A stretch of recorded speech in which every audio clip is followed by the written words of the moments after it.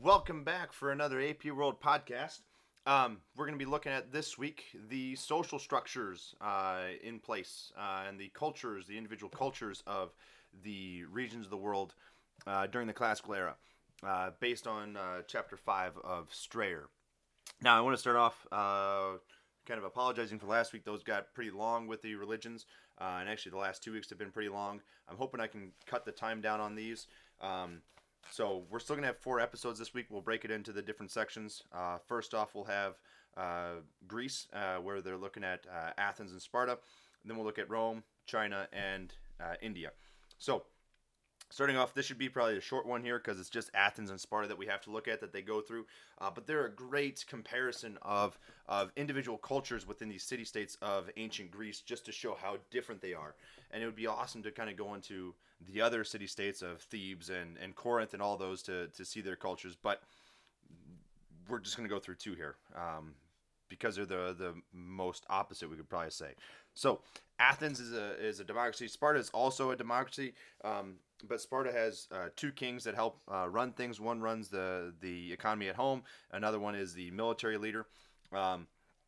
So you have this famous story, the 300 Spartans at Thermopylae with Leonidas. Leonidas was the military king. He was also upwards in age. I want to say 60s or 70s. I can't remember exactly what. Yeah, he didn't look like Gerard Butler did in 300 if you watch that. So Athens is a democracy. But it's really only a democracy for the elites, the people that are actually born in Athens. That's how you're a citizen, and that's the same for Sparta. Only the Spartans, if you're born of Spartan blood, you're from that long line of Spartans, are you a full citizen? Under that, you have merchants and other skilled workers in both societies, and then under them, you have a kind of slave class, a poor underclass. In Athens, they're actually known as slaves. Close to 30 to 40% of the population was that.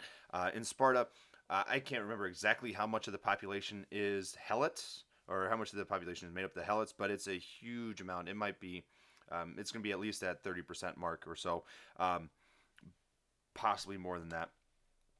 But the Helots are the slave class there, and they do all the farm work and everything else for the Spartans that they control. It's probably much worse to be a Helot than it is to be an Athenian slave.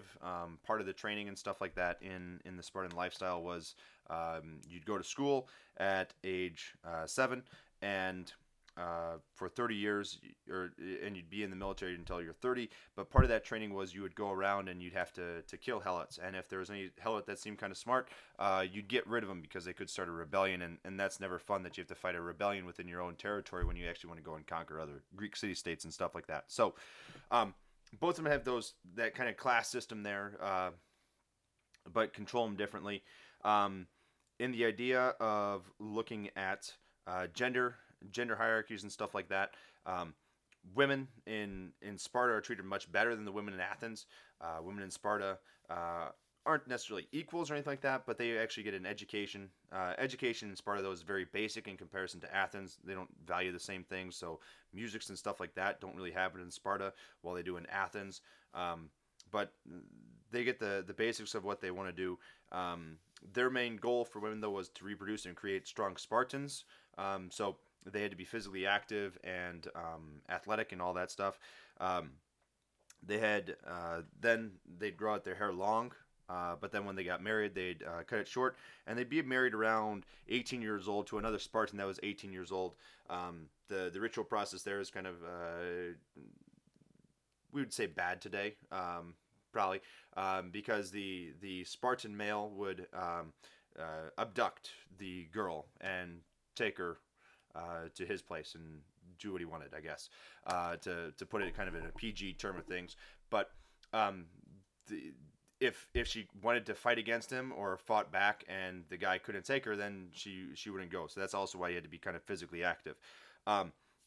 They also did allow divorces, especially if it's because you couldn't have a kid. So they would allow those two to divorce and go find new partners that they could hopefully have good, strong Spartan babies with.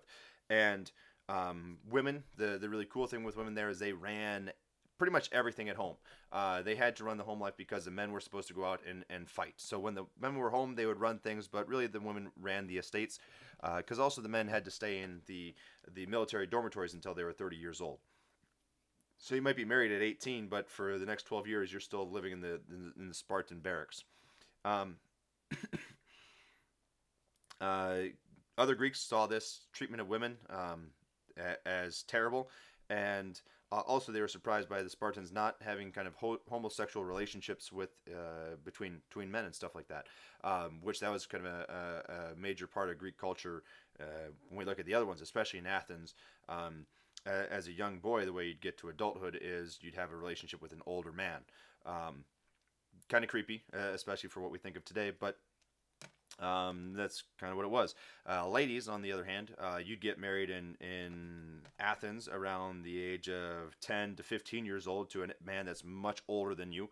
And you would remain in the home. You weren't really leaving the home at all, and you did household tasks, and you weren't really educated or anything like that. You didn't have any power in the economy to do what you wanted to do, go out and go shopping, go out and just actually like walk around and experience the city or something like that. That just wasn't really there. Um, there are a couple of exceptions to that. Aspasia being one of them. She was the wife of Pericles, but for the most part, that didn't happen. And um, so that's kind of we can see a major difference if we look at Athens and Sparta in that. Also, Athens has a lot more culture that comes about with it, while Sparta doesn't have that same culture. We don't remember any Spartan plays because there really weren't any. They focused on being very, very religious and focusing on becoming the best soldiers they could be to go and beat the snot out of everyone else. Where Athens focused more on trade, the arts, education, things like that. That's why we see the cultural hub of the philosophies coming from Athens with Socrates, Plato, and Aristotle and all those guys. So that's Greece in a nutshell with Athens and Sparta.